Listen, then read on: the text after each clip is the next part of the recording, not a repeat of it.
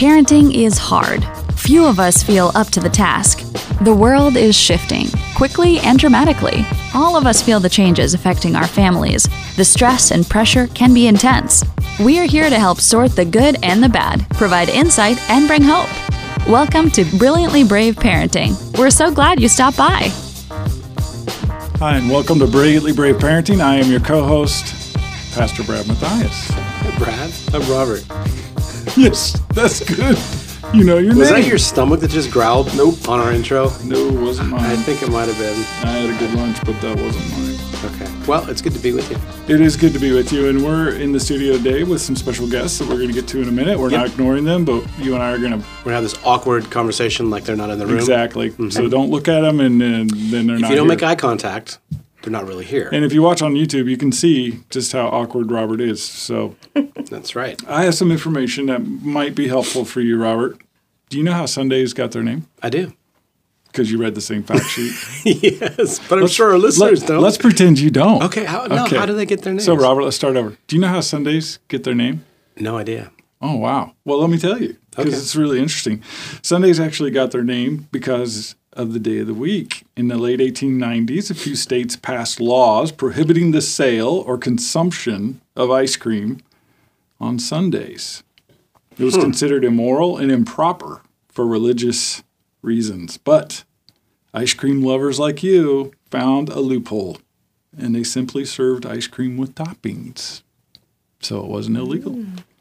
They became known as Sundays. What? That doesn't make sense. It's still ice cream.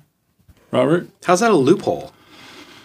Some kind of legal loophole. I'm sure you could have figured that out. I mean, if you lived in the 1890s, you would have been at the head of the Ice Cream Reformation League. Yeah, but that doesn't even make It's like a prohibition on ice cream. I mean, that can't be God's will. It's like you putting, a headdress on and saying, because I have a headdress, I'm now Native American. That doesn't make you Native American.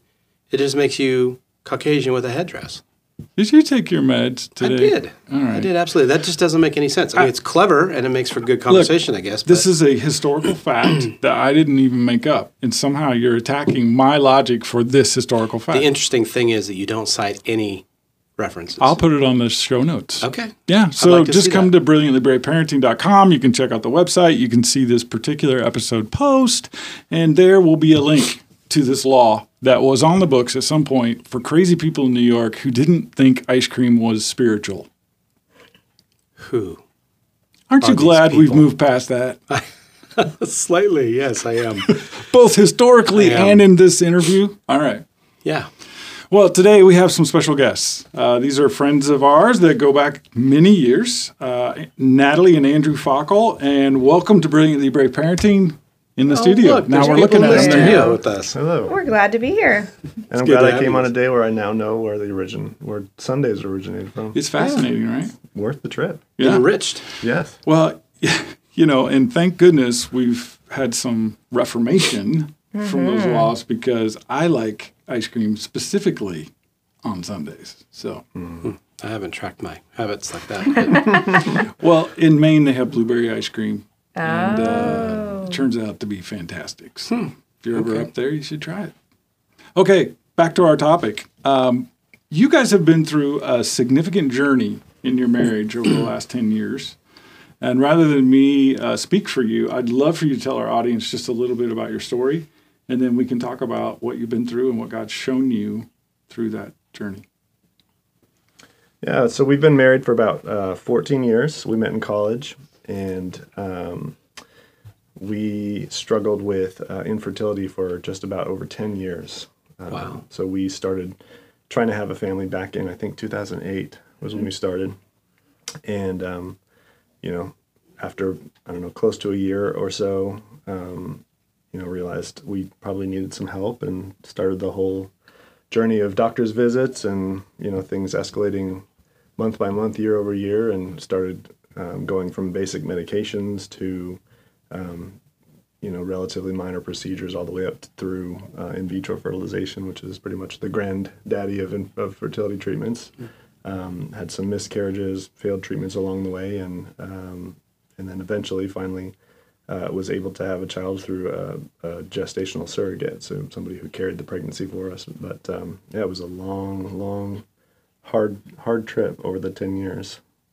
10 years of struggling through that. Yeah. It's crazy when we think about it, even to hear it out loud is Yeah. like, you never imagine that would be your story. And Yeah. sometimes it doesn't even feel real, and that it was 10 years.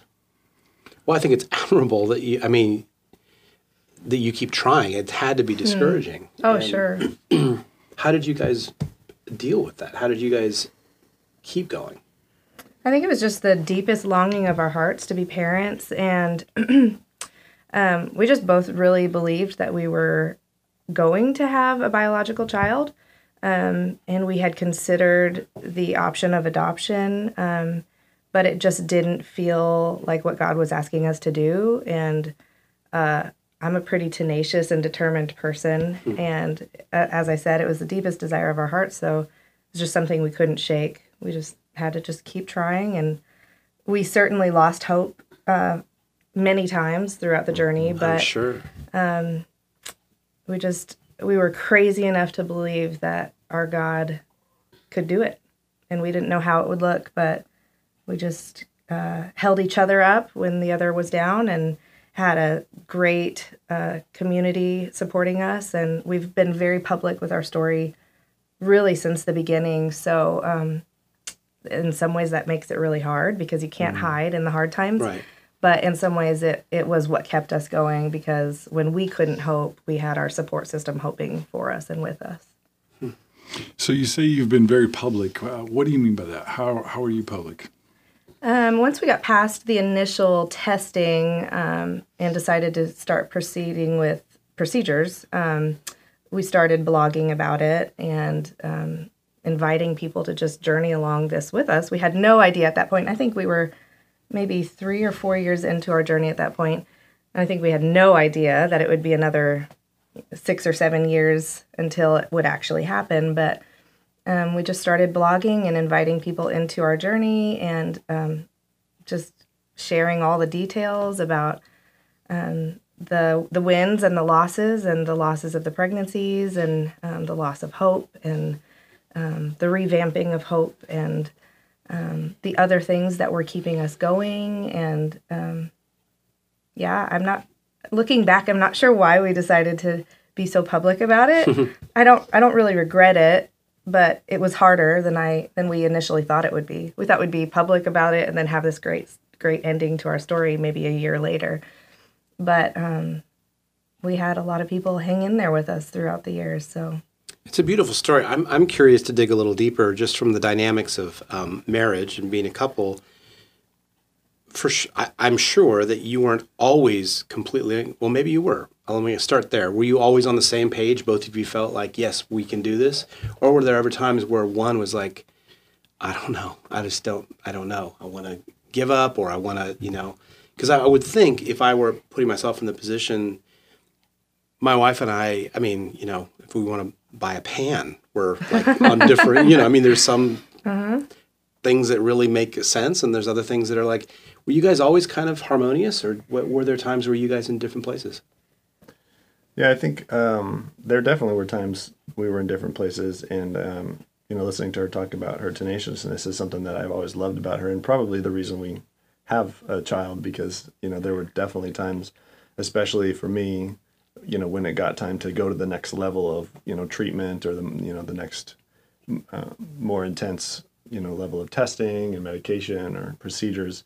I was definitely the one who was more hesitant, or just scared, and there were some times when I just thought, well, this is it, we can't do it anymore. And we definitely both desired to be parents, but I think for Natalie especially, that was just such a part of what she knew she was meant to be, that I just saw that there's no way we can stop. And it was definitely took some working out between the two of us, but I'm glad we stuck it out. But yeah, I think as the years went on, we thankfully, because it's not always the case when a couple goes through something like this, it can it unfortunately often can lead to couples, marriages splitting or relationships being harmed Yeah. because it's so intense. And thankfully for us, by God's grace, it brought us more and more together. So I think as the years went on, we'd certainly probably got more and more on the same page, just because, when you go through something like that with somebody, if it doesn't tear you apart, it really does bond you closer and closer together. And I'm thankful for that, because we have the kind of marriage that we do now because we went through that together. Right. Well, I know that, and it was kind of a loaded question, because I know that anytime you add, being married is hard to begin with. Bringing two completely different cultures together. But when you throw a dynamic like that, like we've talked to a couple people of late, that have special needs kids or adopt or whatever, and there's just so much work that goes into that, and so much more taxing emotions and that kind of thing. So kudos to you, first of all, for doing that. But what would you say to the mom or dad out there that have been trying for years, and one is just going, I'm just tired of thinking about this, and the other one's just like you, just feeling this is what's supposed to be. What would you say to that couple out there that might be in that place of, because honestly, the reason I'm approaching this from this standpoint is I don't want to see marriages break up. I mean, there are those things are important. Having kids are important, but the dynamic of how you get there is as important as having children. So what would you say to them? I think, first of all, I would just say, I'm sorry. I'm sorry that you're even in the position to have to be thinking through this and finding the common ground between the two of you. It wasn't meant to be this way. And it's a lonely journey. Even if you're completely united with your spouse, it's a really lonely journey. And especially if you're not united with your spouse, it's even lonelier. And that's heartbreaking. So first of all, I'm so sorry for that. Second of all, I think it's important to realize how much you need your spouse. As much as I used to tell Andrew, I need to have a baby like I need air to breathe. This has to happen. But I also needed Andrew to hold me up and be my support through that. So without him, I'd have nothing. And so it's important to, if you're the person longing more than your spouse or pushing harder than your spouse, I think it's important to remember to step back and see your spouse for who they are and for what they bring to your life, and to realize that they need to be heard, and you need to understand where they're coming from, even if it's not where you are. Even if it's not where you are coming from, it's important to just be able to step back and try to see it from their perspective, and just offer compassion and empathy toward them, and just hang in there. We also are huge components of counseling. Yeah. And I don't know if we'd be married still if we didn't have an amazing counselor. And I think everyone should do that. And if you get yourselves a good counselor that you can both trust and depend on together, that added support system can really help you see the other person's perspective a lot better. Right.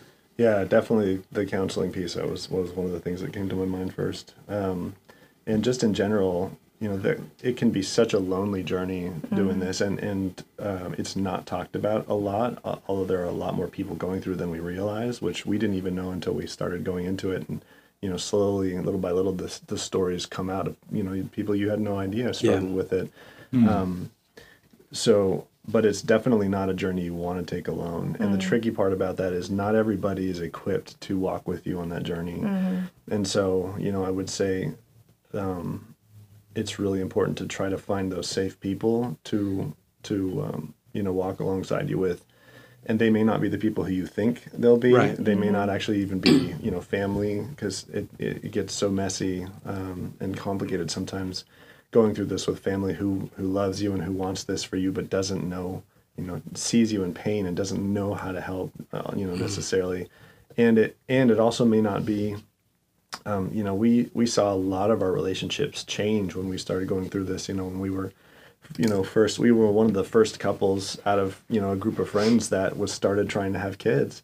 And slowly, one by one, every couple started having their first child and then their second child. And without any of us trying, the dynamic of those relationships changed, Yeah. you know, because the focus of life for those new parents changed, as well they should. But, you know, relationships that were safe and close and, you know, looked a certain way before that started changing. And so, you know, it wasn't necessarily those relationships that were the safe places for us during this journey. And I think just giving yourself permission that that's okay, that you're not doing something wrong, that they're not doing something wrong intentionally. You know, if you know, your best friend suddenly becomes a new parent, you're not able to relate to each other in the same way. And there's some grieving that goes along with that, you know, and it's natural and it's hard, but it's just realizing that, you know, that relationship may look a little bit different, and it may be a different person who can be that safe place for you to, you know, to go to in the ups and downs. So,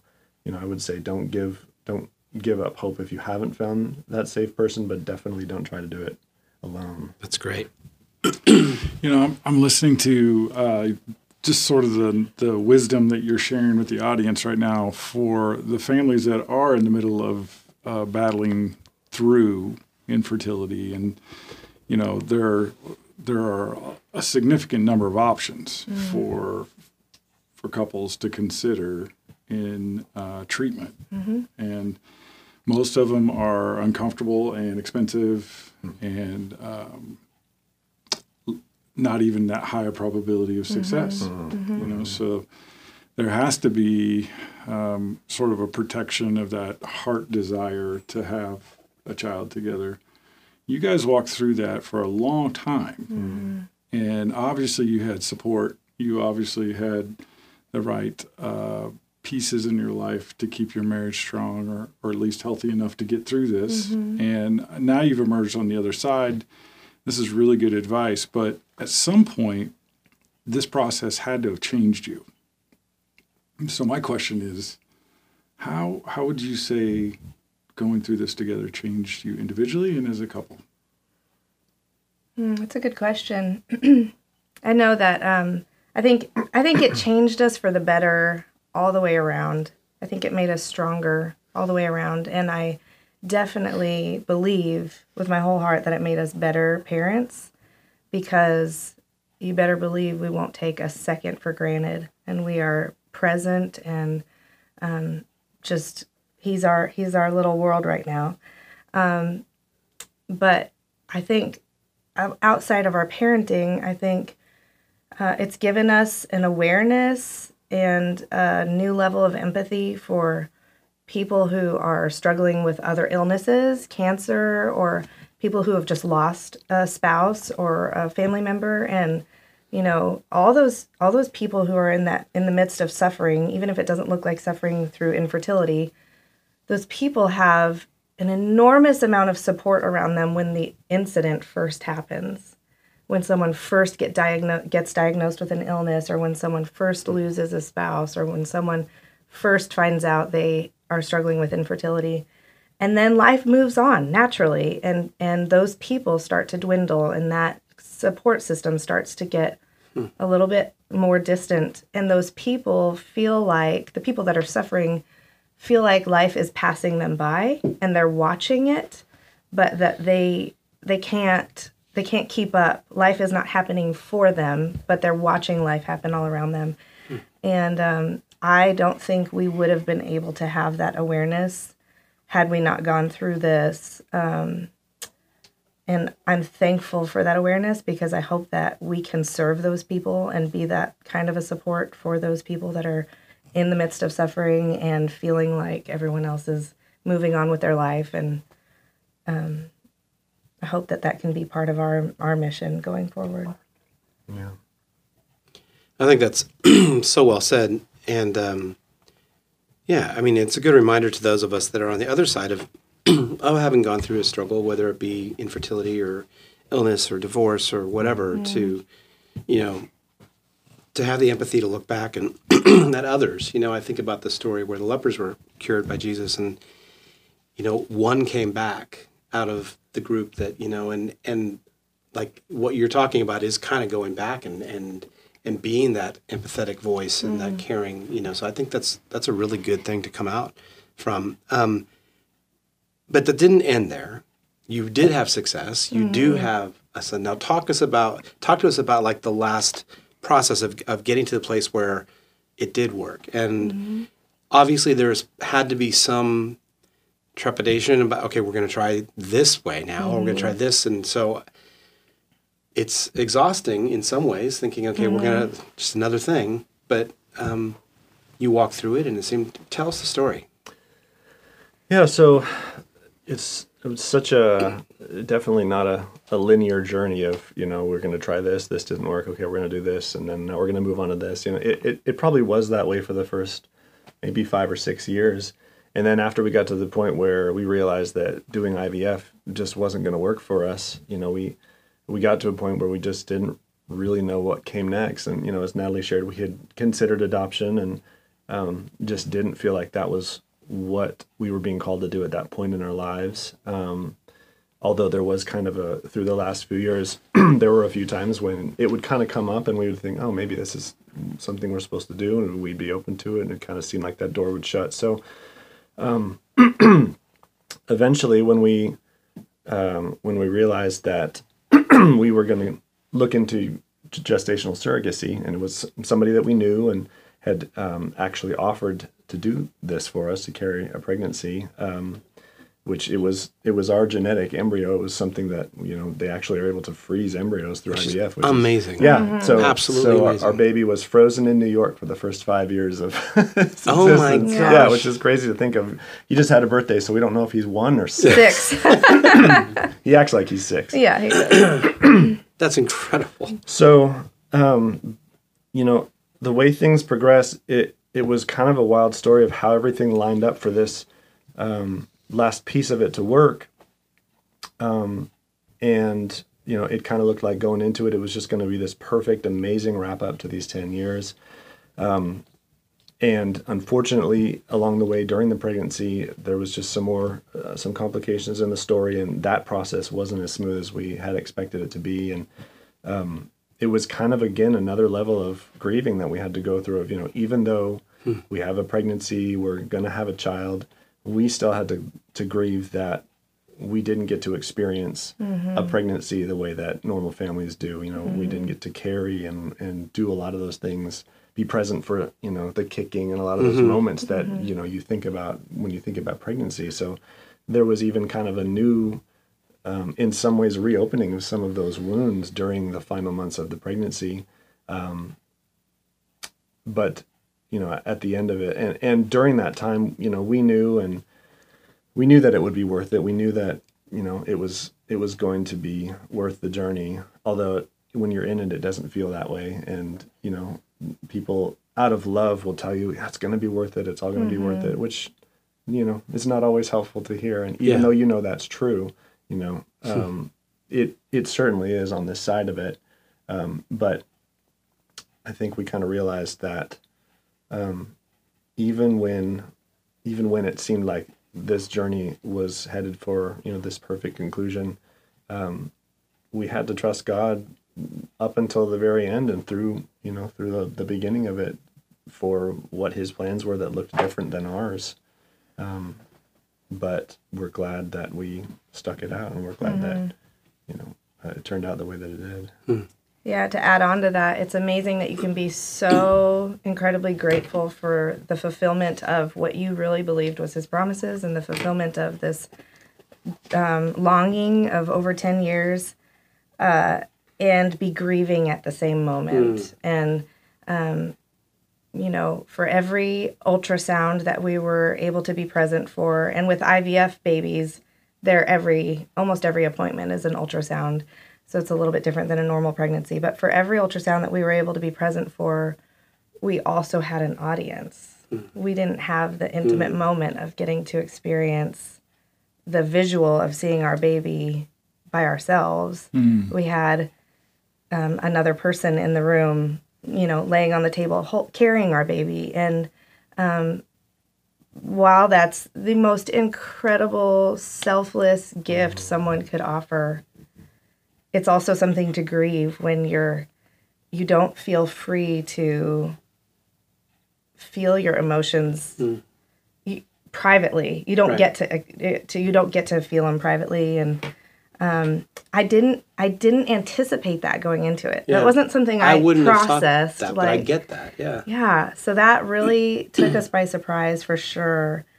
And then also navigating the birth and like this person just carried this baby for 9 months, but you better believe I want to hold him immediately, you know, and like, is that selfish to not, you know, just all the different details that going into it, we didn't think through, we didn't process, and it wouldn't have changed our decision, Sure. but it certainly added such a heightened level of emotion and just confusion and difficult circumstances to navigate. So Yeah, I think one thing that occurs to me is it probably was a really good preparation for parenting in that there were so many things that were out of our control that we realized, like, we've got to be able to adapt to this and figure this out. And that's kind of what being a parent is like, you know. 100%. Yeah, especially when you've got 10 years where you kind of figure out how life works, just the two of you, and now all of a sudden it just gets blown up. So Yeah, as I'm listening to this, it's one of those things where you guys went through a process where you had this expectation and then you had this experience. And that is like parenting. yeah. You know, I mean, that will be a theme for all time with kids. But you do have this added complexity, even messiness of a surrogate. And you've got your family to talk to. You got people in church who may or may not like get that or understand it or support it, or maybe they just feel awkward. I mean, tell us just quickly. The producer's giving me number signs. So how did you get through that? Because I don't even know for sure how that worked for you, but I know it had to be weird. So how did you get through that? I was just going to say, thankfully, I'm a worst case scenario thinker, so I just assumed people would be really weirded out by it or not supportive or against it. But thankfully, I think God just brought the right group of people into our lives, and I wasn't aware of anyone that felt that way. Okay. There were a lot of people that had a lot of questions about technically how does it work, and it's all our genetics. Again, we froze that embryo long before we knew the surrogate. But the whole thing, we had a lot of different questions that came up, but not anyone that was not supportive or not. So the church community you're in supported this. totally. Absolutely. Cool. Yeah. And I think for me, especially after you've been through something like that, you get to a point where you know, and I say this respectfully, but you kind of learn you don't care necessarily as much about what people think, because people are going to think what they're going to think, and they have the right to. But at the end of the day, you know, it's between you and God and your wife, and you know, the journey that He's brought you on is your journey. And so, you know, getting to the point where you're a little bit more free of worrying about what's going to happen, you kind of lose that after, you know, 10 years of going through it. It's just like, you know what, you haven't been through this. So, you know, I appreciate your perspective, but we have our perspective too.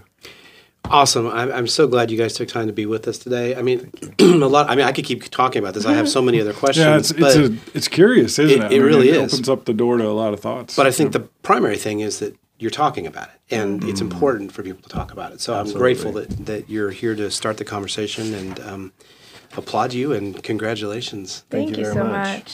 Thanks for having us. We've been talking to Natalie and Andrew Fackel, and you can find out more about them at their blog spot, which is 2 the number hearts 1 the number hope.blogspot.com. That's 2 hearts 1 hope blogspot.com. You can read along, experience the journey with them. Infertility, Our Story is the main summary page, and I would encourage you, if this topic is resonating with you or your family or someone you know, this is a really practical way to give you some encouragement.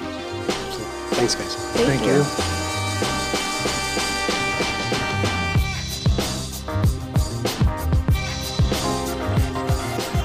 We are excited to announce the Storms of Life study, Living Beyond Stressed Out and Overwhelmed. It's a great subtitle, Living Beyond Stressed Out and Overwhelmed. Yeah, I mean, at this point, we know that students are stressed. And for parents and pastors, it's important to know what are the top 3 things that are really on the minds of our kids. So Brad, walk us through what they can expect from the Storms of Life. This is an 8-week study. It has video insights. It has presentations from an actual youth retreat with junior high and high school students. These kids are going to learn about how their faith can help them fight back the stress that they're living with every day at school. Check it out on iShineLive.com.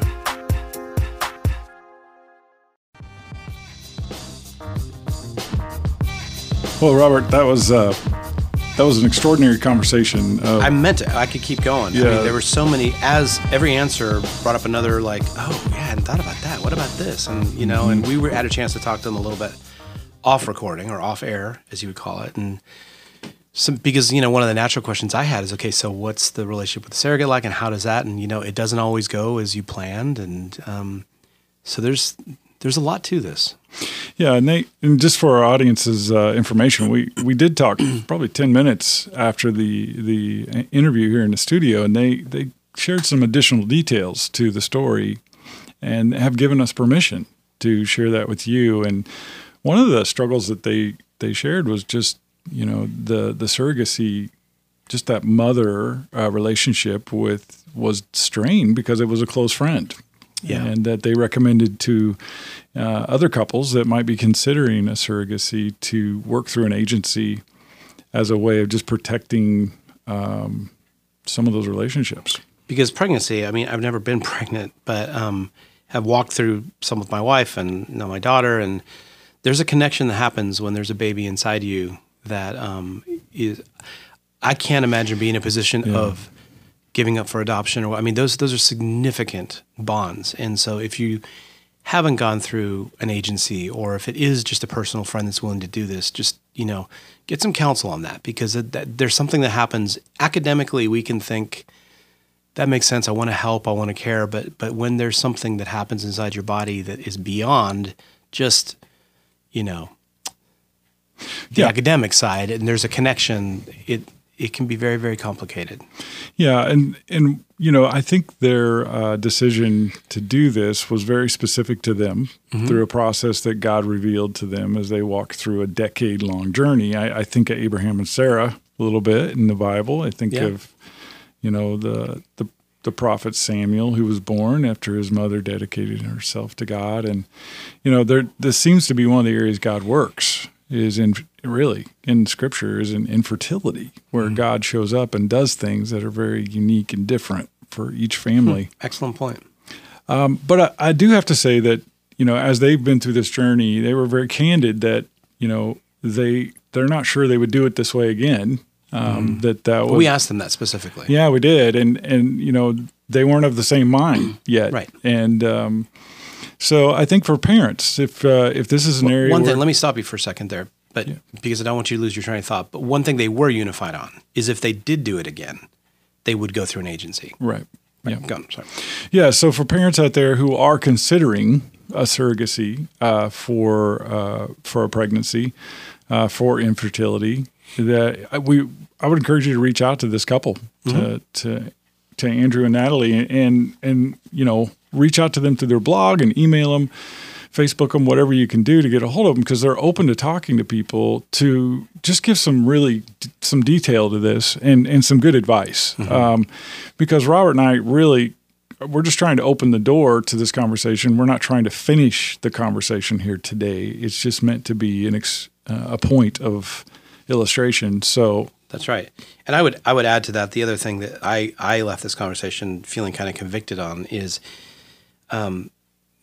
many of us know somebody that's dealing with infertility. I think their example is exactly right. And I felt this with divorce. It's a very similar thing. Like in the initial trauma of it, people are all around you. But the longer you live into being a solo parent or being in the infertility stage, the more that net kind of just dissipates. And so for those of us that are not in the position of dealing with this, be aware that the number one thing that I heard from them over and over was how for these 10 years they felt alone. And so I think that's a call to us as the church to know that people walking through infertility need to know that they're seen and they're loved and that they're supported. So go the extra mile to try to find a way that you can love on those that are dealing with this, because it's a very lonely road. Yeah, not only did they use the term lonely, but also grieve. Yeah. They were grieving the loss of some things in their life, and they were also the term that they used was left behind. Yeah. That they were stuck while their friends sort of went forward in life, and they couldn't keep up. Yep. And that put a strain on relationships that they just could not fix because they suddenly weren't in the same sort of stage of life anymore. Yeah.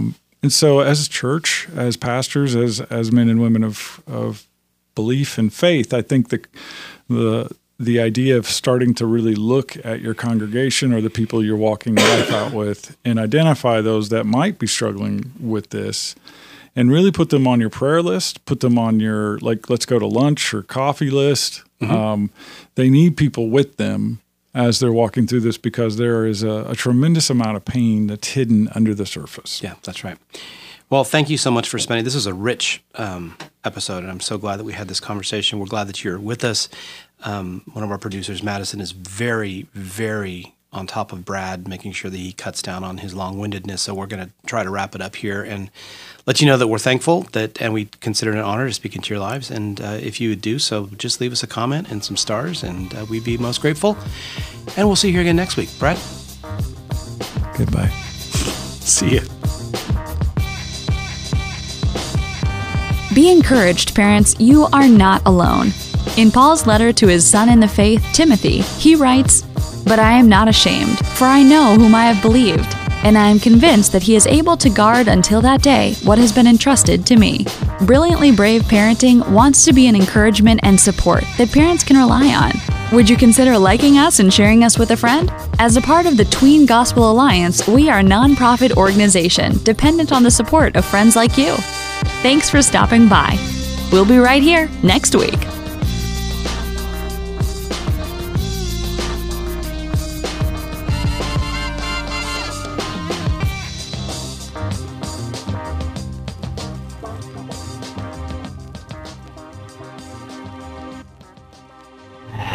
Brad, you know I'm a foodie, right? Absolutely. Okay, I want to tell you about this awesome coffee experience. It's called CJ's Coffee Culture and Community. It is a faith-run coffee culture, and the thing that's really cool about this is that they roast their own beans, they have delicious coffees, and they have 2 brick and mortar, so 2 coffee bars, as well as a virtual location at cjscoffeecafe.com. Here's the cool thing. They ship their beans, they ship their coffee anywhere in the world, so you don't just have to be in Texas to enjoy it. CJ's Coffee Culture and Community. Awesome. You know, Robert, every parent, every pastor is looking for resources that are new and insightful for their kids. So true. So where do we go? Well, with the advent of iShineLive.com, we have a web store. And in that web store, we've got resources. Like what? We've got resources like Bibles. We've got devotionals. We even have journals for kids. Do you have music?